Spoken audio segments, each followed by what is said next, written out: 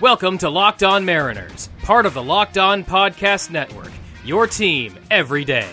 Here's your host, DC Lundberg. Happy Friday, gang. DC Lundberg here with you to bring you another edition of Locked On Mariners, part of the Locked On Podcast Network, or TLOPN, or TLOPN, brought to you by Built Bar. Yes, ladies and gentlemen, they are back.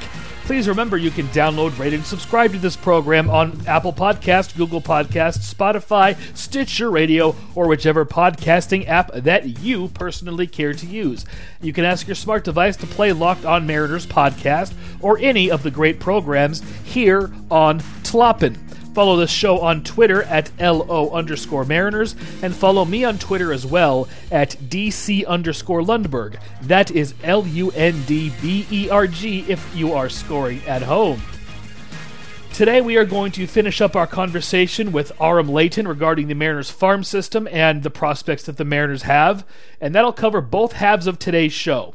We were going to do a Friday mailbag, but I didn't realize until I went to edit the last part of the conversation with Aram that there is more than one show's worth of time left, so that'll be both halves of today's show, and we're going to run a little bit overtime today.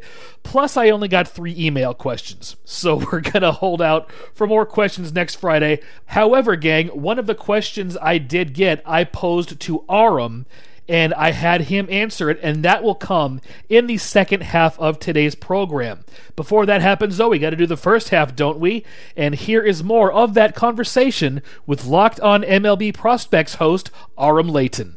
The outfield, obviously, for the future outfield for the Mariners, there's a lot there. And we haven't even mentioned Mitch Haniger yet, who's injured the whole season, and he can play a role next year if there are 2 young guys starting out there. But what about the infield for the Mariners? I don't feel as if that is as strong as the outfield is in terms of prospects. No, you bring up a good point, and that's something that I think we should keep an eye out for, because the Mariners have a surplus of pitching prospects. Yes. Not even just at the elite end, where you look at maybe the 15 to 30 range. If you're talking about the Mariners' top 30 prospects, there's a lot of solid arms that are mixed in there.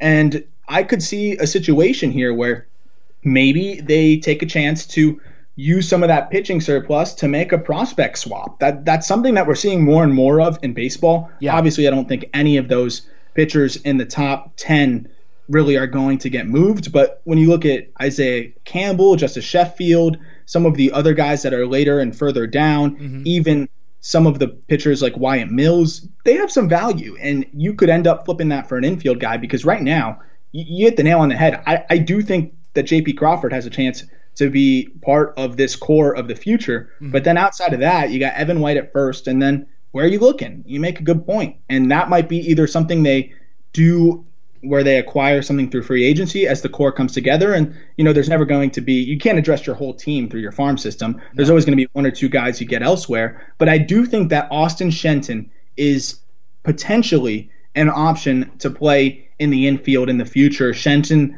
was a 5th-round pick a couple years back, has a mixed track record, was fantastic in the Cape, struggled his senior season at FIU, that's Florida International University, which is actually a hub for a lot of baseball talent.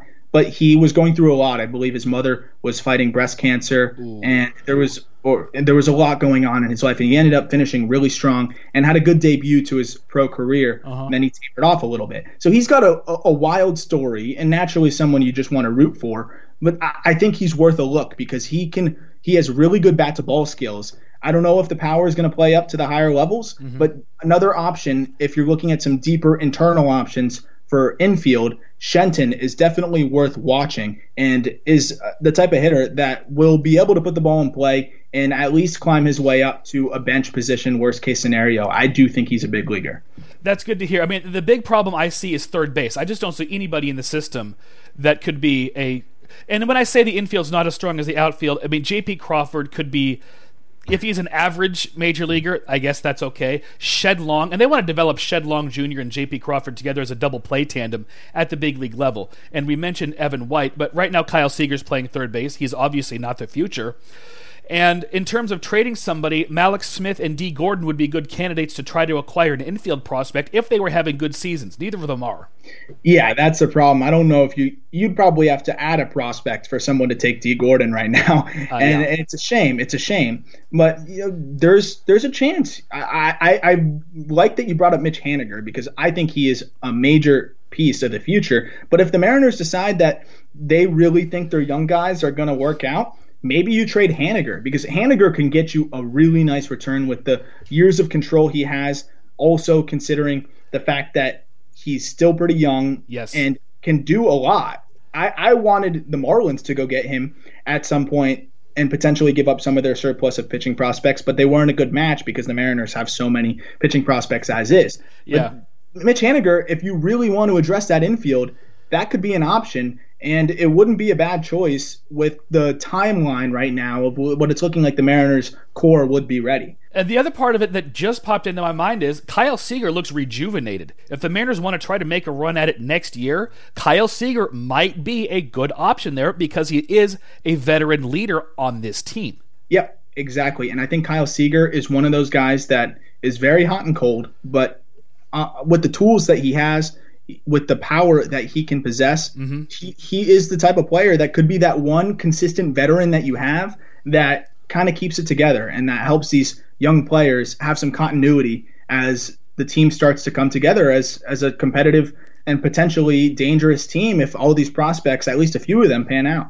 And the thing about Kyle Seager, and I've said this on the show before, he's healthy this year. He shed the muscle weight that he added when trying to bulk up. All that did was make him tighter and less mobile, both at the plate and in the field, and his defense and offense both suffered big time. He's back down to where he was in terms of weight about 4 or 5 years ago, and it's really helped him in both aspects of the game. Yeah, and that's something you're seeing more of an emphasis on in baseball, and it's really important because you think of the old classic Babe Ruth type of ball player. It's just not the way the game is now. Sure, you're going to have those big burly guys that just roll out of bed and hit. Those guys will always exist. Yeah. But it's really focused now on athletes. If you look at the types of players that are being drafted day in and day out every year, these are good athletes. They're built like football players. Yeah. All of them.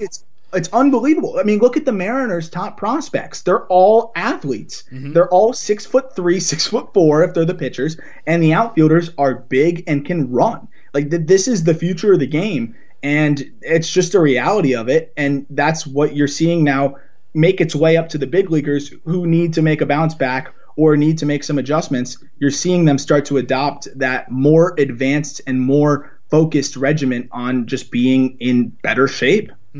The one exception is Daniel Vogelbach, who I think is a breath of fresh air. Not necessarily his numbers, but the way he's built. He's not built like a football player. He's built like a Greco-Roman wrestler. Yeah. I mean, there's the guys like that too, but then you're shocked when you watch them run and they end up being able to move, or they end up being pretty agile, or they have good footwork. I mean, the Marlins. I bring the Marlins up again because it's just that's the team I cover too. Oh, sure, yeah. Top the prospects thing, but the Marlins catcher Jorge Alfaro is this giant dude. You don't think he's fast, and then you look at the top sprint speeds in the league, and he's I think number 18th in sprint speed in Jorge Alfaro. So it's crazy how athletic all of these guys are, and you really take it for granted when you just compare them to guys like Shed Long who get to first base in 3 seconds. Yeah. I miss guys like John Kruk, but that's just me. I'm glad that you brought up a catcher because we have not addressed the Mariners' catching future, and the one prospect that they're really high on is Cal Raleigh, and it doesn't have necessarily to do with the numbers that he's putting up. It has to do with his ability to catch and his ability to lead a pitching staff, which you cannot quantify in numbers. Yeah, and that's something that people get a little bit frustrated with catching prospects or even catchers at the big league level, because when you look at the numbers, when you look at Baseball Reference or whatever, you're like, what do they see in this guy? And that's the thing is there's so much that goes into being a catcher that's beyond what reflects in the numbers.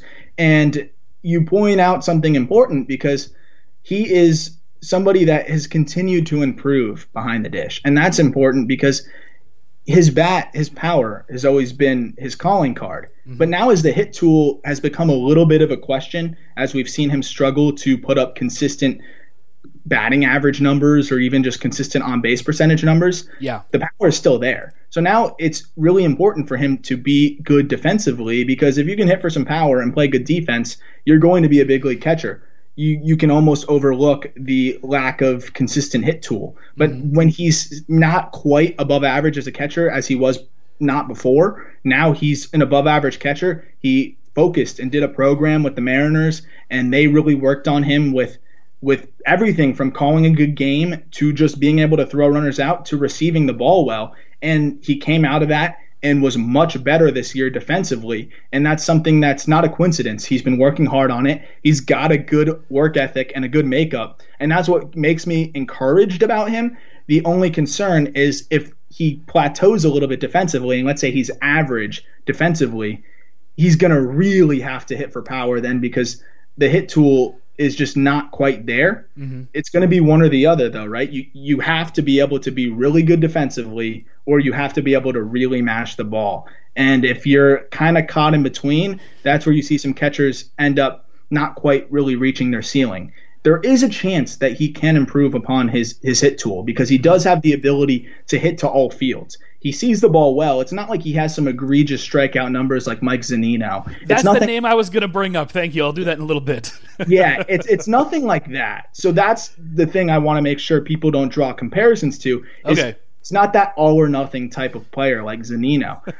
But I do need to see a little bit more in terms of contact at the AA level. He only got a taste of it. It was only 39 games. If he can replicate what he did in high A and hit 260, and I'm not going to say hit 22 home runs, but hit 260 with some power and continue to improve behind the dish, this could be a well-rounded catcher that ends up being one of the more above average catchers, young catchers in the league, if everything works out. Not to mention he's a switch hitter. He's got some value there. I think his ceiling could be a Yasmani Grandal type, where Grandal is not going to bring you a bunch defensively, but a switch hitter that can hit for power. And Grandal does get cold sometimes, where he hits in the goes through these slumps where he just struggles to make contact.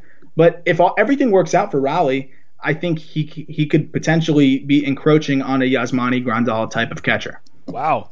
And I'm glad that you said don't draw the comparisons to Mike Zunino, because when you said good defense, not so much of a hit tool, and power, that's the name I brought up. And I hate to say this, but Mike Zunino was one of the more frustrating Mariners that I've seen in recent years, because his defense was really good, and that's what kept him in the big leagues. And if his defense wasn't there, then maybe the Mariners would not have given him so many chances. But it almost seemed to me like Mike Zunino was a pitcher hitting with power. And it kind of seemed like Madison Bumgarner up there. Yeah, I mean, that's a good point, and that's the thing. Catchers and left-handed pitchers, I say they're like cats. They have 9 lives. You're always going to get more chances if you're a good defensive catcher. You're always going to get more chances if you're a lefty that can throw for some good velocity or get left-handed hitters out. That's what Mike Zunino is.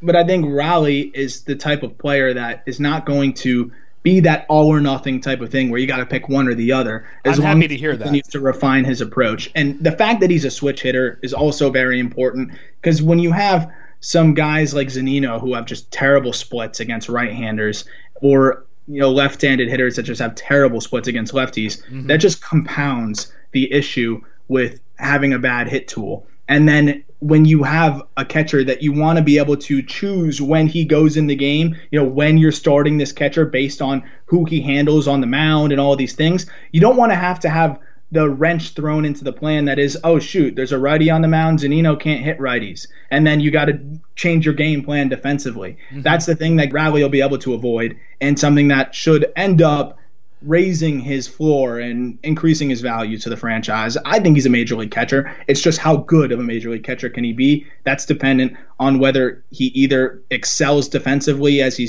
continues to improve, or excels offensively, which we did not see him continue to improve in AA, but has a chance to bounce back next year.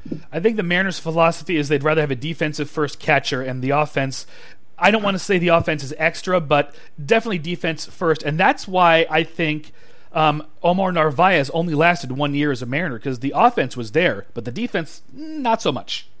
Yeah, every team has their own philosophy, and especially with catching, there's a lot of value put in there, and for good reason, when it comes to stealing strikes, throwing out base runners, keeping the ball in front of you. There's just calling a good game. So much that goes into it. Some teams will sell out for the offense. As you see the Yankees with Gary Sanchez, but how's that working for them right now? So it's one of those things that everyone has a different take on it. Right. And I seem to agree more with the Mariners. But if you can run into a guy that can give you a little bit of both, then you don't have to worry about it, and you don't have to weigh your options as much. And hopefully Riley can turn into that type of player. Yeah, I mean, and the other thing about Narvaez was Tom Murphy emerged as a big league catcher last season after I think he was a waiver claim or a minor league trade by the Mariners, and the defense was good and the offense was good. So that's another reason why Narvaez left. And Murphy is not a prospect. I think he's 30 or 31 years old this year, so he's not really part of the Mariners' future. He's part of the present for sure.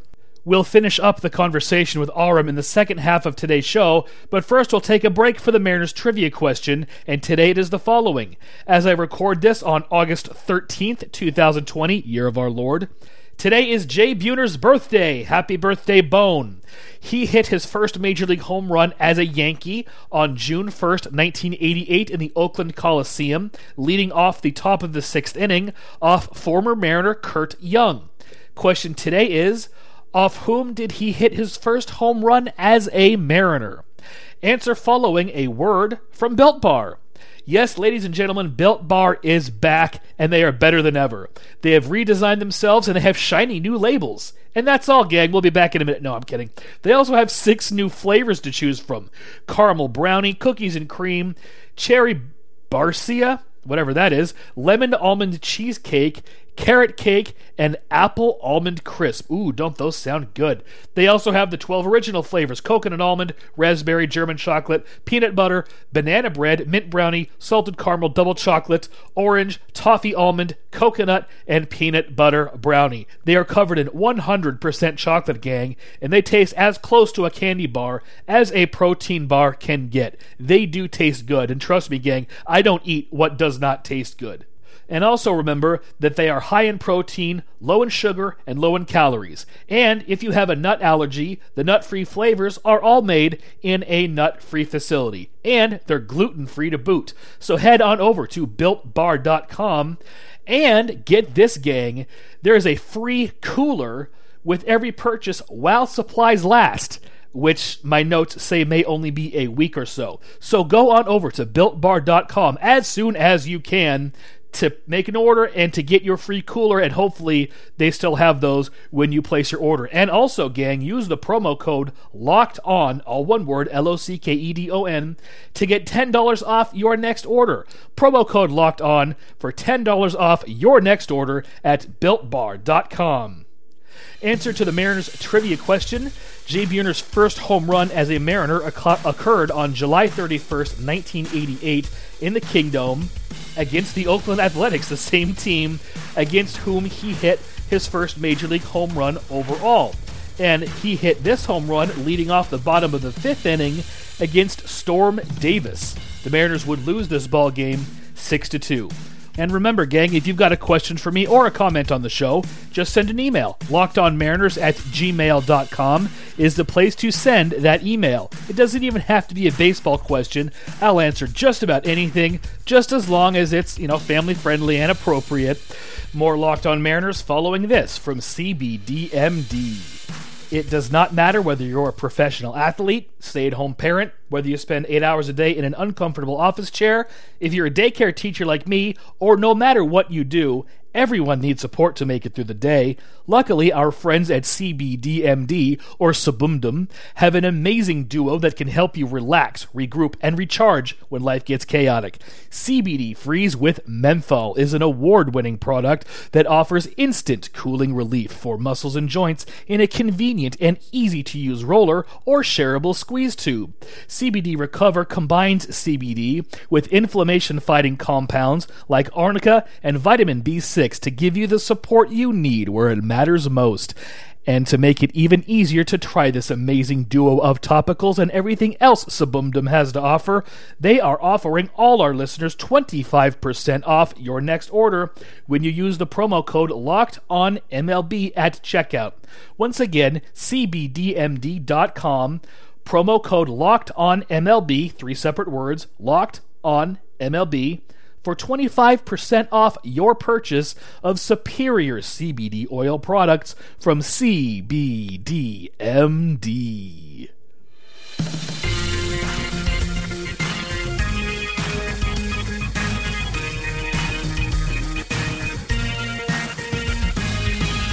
Now back to Locked On Mariners and your host, DC Lundberg. Thanks, Joey. Second half of Locked On Mariners set to begin, and we are going to jump right back to our conversation with Aram Leighton of Locked On MLB Prospects. Here it is. Is there anybody else that you want to speak about before I ask you one of my mailbag questions? Sure. I got into the two guys I really liked in Shenton and Deloach, so yes, we can hop right into the mailbag. Okay. This comes to us from Aiden Sones, or Sonus, I'm sorry if I'm mispronouncing your last name, from East Hampton, Connecticut. Connecticut checking in for a question, actually two questions, and he asks, in the future, who do you think will be better, Julio Rodriguez or Jared Kelenic? Ooh. Another question is, do you think the Mariners will have 6 prospects in the top 100 anytime soon? P.S. There are Mariners fans in the Northeast. Thank you very much for that. I really appreciate that. I actually addressed the Julio Rodriguez versus Kelenic situation in one of the first episodes I did, and I had both Jason Hernandez and Taylor Blake Ward on the program, and they have both saw both of them play. So that's why I wanted their opinion, and the consensus from the three of us was it's a coin toss. What are your thoughts, sir? I think it's a coin toss in the event that, Kelenic is probably the safer option. Yeah. But with Rodriguez, the sky's the limit, and we just don't even know how good this kid can be. So if Rodriguez reaches his potential, I don't even think there's going to be many players in all of baseball that are better than Julio Rodriguez if he reaches his ceiling. With Kelenic, I think it's more likely that he reaches somewhere near his ceiling. So if there was a gun to my head, I'm going to pick Kelenic just because I think it gives me a better chance to live. But I'll kind of cop out and say Rodriguez has the higher ceiling if everything works out. Like, Rodriguez has MVP type of ceiling. Not that Kelenic doesn't, because he's so well-rounded. But I'm going to pick the pure hitter every day of the week if I have to pick the safest bet. And Kelenic is as pure of a hitter as you're going to find, and just a sweet swing from the left side, and better defensively, and has the potential to play center field. I'm going to say Kelenic as the safer choice to reach his ceiling, though Rodriguez does have the opportunity to be better than almost anybody in baseball if everything works out. All right. Thank you very much. Thank you very much for that. You kind of echoed what the three of us said on our program. I think I said Julio Rodriguez only because he was younger, but at the same time, I don't think you can go wrong with either one if everything works out. Yeah, I mean, you can't. And you're basically picking between two of your favorite foods right now, and it's just whatever you're in the mood for. So sushi or lasagna, Yeah. So it's one of those things. And I really do think that both of them will be all-stars at some point in the major leagues. It just seems like Kelenic is the type of player to really be more consistent throughout his entire career and just a safer bet. But you can dream on Julio Rodriguez to be anything you want him to be, because if everything works out, he's capable of that. Is he? And this is kind of an an off-topic question. Do you think Rodriguez is capable of playing center field, or is he definitely a corner?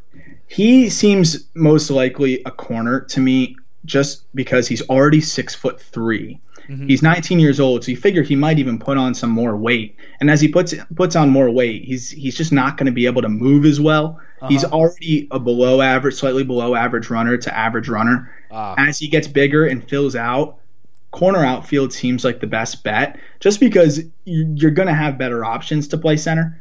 I think if there was an emergency situation, maybe he could do it. But I see Rodriguez turning into one of those guys that ends up being really burly and strong and is a power-hitting corner outfielder. He has a really good arm, and it seems like he's just ready to go to be a right fielder or left fielder at the next level, which is not a bad thing by any means. Oh, no. It's just you need a little bit more speed out there, and I just see him as the type of guy that's going to put on more weight and probably not be the fleetest of foot, though he won't be slow. He'll be a good all-around player for sure.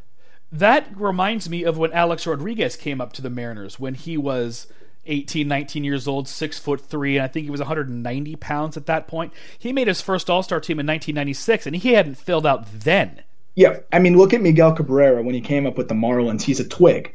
And he didn't end up being a twig as it went on. Oh, no. And some of that was muscle, some of it wasn't. But yeah, some of it was the old buffet, but that's okay, too. Yeah, Hanley Ramirez, same thing. Yeah. These players, a little bit of it is just natural weight you put on because your metabolism isn't the same when you were 19 years old and you eat a ton as an athlete and you're always just trying to put on weight. But also, you're getting stronger. I mean, 19 years old, you're not even near your physical peak as a human being and as a man. No. That's the insane thing about Julio Rodriguez is he's still a teenager. Joe Mauer, same thing. Didn't he grow an inch or two after he reached the major league level because he came up so young? Yep, and he was really mobile in high school. He was one of the best quarterbacks in the entire country. He was committed to FSU for both. So that's just crazy to think about, but you just don't know what's going to happen with some of these kids. That's why it's really hard to predict the future on these teenagers other than the fact that they can potentially be really, really good.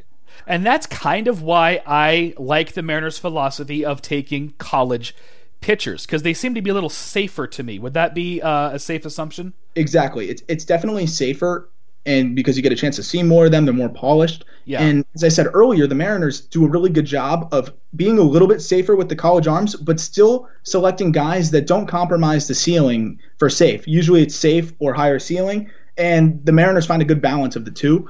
And the thing is, you can also go get those young lottery ticket type of players like Rodriguez may have been at the time of the signing when you can go to the international free agency. So when you can address that high risk, high reward type of player in international free agency, I very much agree with the Mariners' philosophy. And you can take the bigger risks in the later rounds maybe if you want and overslot some guys. There's a million ways to do it, but the Mariners do have a good philosophy, and they're definitely very consistent with it, which I appreciate and respect. They're sticking to their game plan. The other part of Aiden's question was, or his other question, pardon me, do you think the Mariners will have 6 prospects in the top 100 anytime soon? That is a question I cannot answer. I yield to you. So, as it stands now, you look at Kalinick, check. He'll be a top 100 for a while. He's not going anywhere. Rodriguez, check. Hancock, check. Gilbert, also top 100, but he could get called up soon. Evan White is going to graduate. Kirby should be in there. And then it's who goes in there after that. Because Kyle Lewis is no longer a prospect. Kyle Lewis is no longer a prospect. So I would say the answer is unfortunately no, partly because of the fact that guys are graduating. And maybe if one of these other players jumps up out of nowhere, Cal Raleigh could maybe end up being a top 100 if he puts it together offensively. Maybe you could see one of these other younger arms be a guy. I think Zach Deloche could climb his way in there with a good season. Ultimately, when you have the chance that Logan Gilbert graduates and then you have Evan White graduating, you have Kalinick 1, Rodriguez 2, Hancock 3. I like Marte, the shortstop, who could have a chance to be very good, but he's still really young to be able to crack the top 100, though I think he could be an option. Then it's going to take Deloche or one of the other fringe guys to do it. So it's going to be unlikely, but I wouldn't say it's impossible. It would just take probably Marte panning out and being better than some think he can be, or at least continuing to improve as an 18-year-old, and then one of Deloche or some of those diamonds in the rough, Isaiah Campbell maybe, turning into a legitimate type of prospect. But the fact that the Mariners do have quote-unquote prospects at the major league level, they're not technically prospects anymore, that kind of hinders this whole number of prospects in the top 100, it's sounding like to me. Exactly. It's a good problem to have. It's a very good problem to have, especially if the future is at the major league level. You know, we'll see what happens. Is there anything else that you want to discuss before we wrap this up and I chop this into bits and spread it out throughout the week?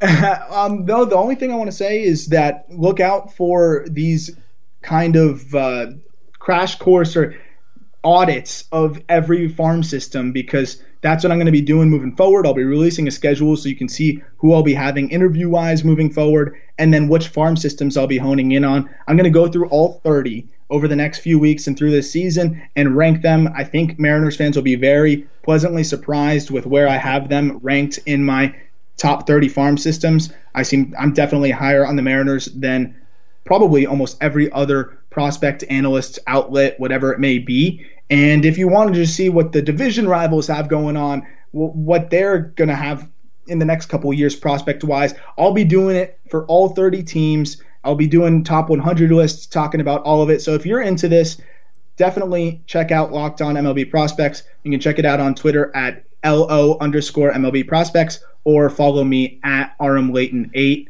And you will hopefully be able to get a little bit of information from systems outside of the Mariners, a little bit more on maybe some prospects you weren't as familiar with in your team system. And I'll always answer any questions you got. I have a blast doing that. And as you can tell, I'm a prospect nerd as is. Aram, thank you very much for joining me. I'm going to say all this week, even though we did this over the course of one afternoon. All right, sounds good. Of course, I'm happy to do it anytime. And hopefully we'll be talking about 6 top 100 Mariners maybe in the next top 100 list. That'll make me and Aiden very happy. Thanks again, sir. And also remember, this gentleman's the host of Locked On Marlins, so check out that show as well. And we're going to let you go at this time. Thanks again for joining us. Thank you. Of course, can't forget the best team in baseball. That was Aram Layton, host of Locked On MLB Prospects and host of Locked On Marlins as well, here on the Locked On Podcast Network. I hope you enjoyed our conversation as much as I enjoyed recording it. Remember to follow him on Twitter as well at AramLayton8. That's ARAMLEIGHTON and the digit 8. We will be back on Monday to recap the 3-game series that begins tonight in Houston. Oh, please, at least 2 of 3 of those. Locked On Mariners contributor John Miller will be here for a portion of that show to talk about what he's seen with this 2020 Mariners team. And I will also be joined by guest panelists Alex P. Keaton, Scrooge McDuck, and the shoe token from a Monopoly game. You will not want to miss that show, ladies and gentlemen. So download, rate, and subscribe to Locked On Mariners on Google Podcast, Apple Podcast, Spotify, Stitcher Radio, any podcasting app that you can think of. Look for us on there because we are probably there. Follow the show on Twitter as well at LO_Mariners, and follow me on Twitter at DC_Lundberg. That will do it for this week. Again, I hope you enjoyed our conversation with Aram Layton that we have spread out throughout the week. We will be back on Monday. Have a fantastic weekend, gang. This is Joey Martin speaking for Locked On Mariners, part of the Locked On Podcast Network.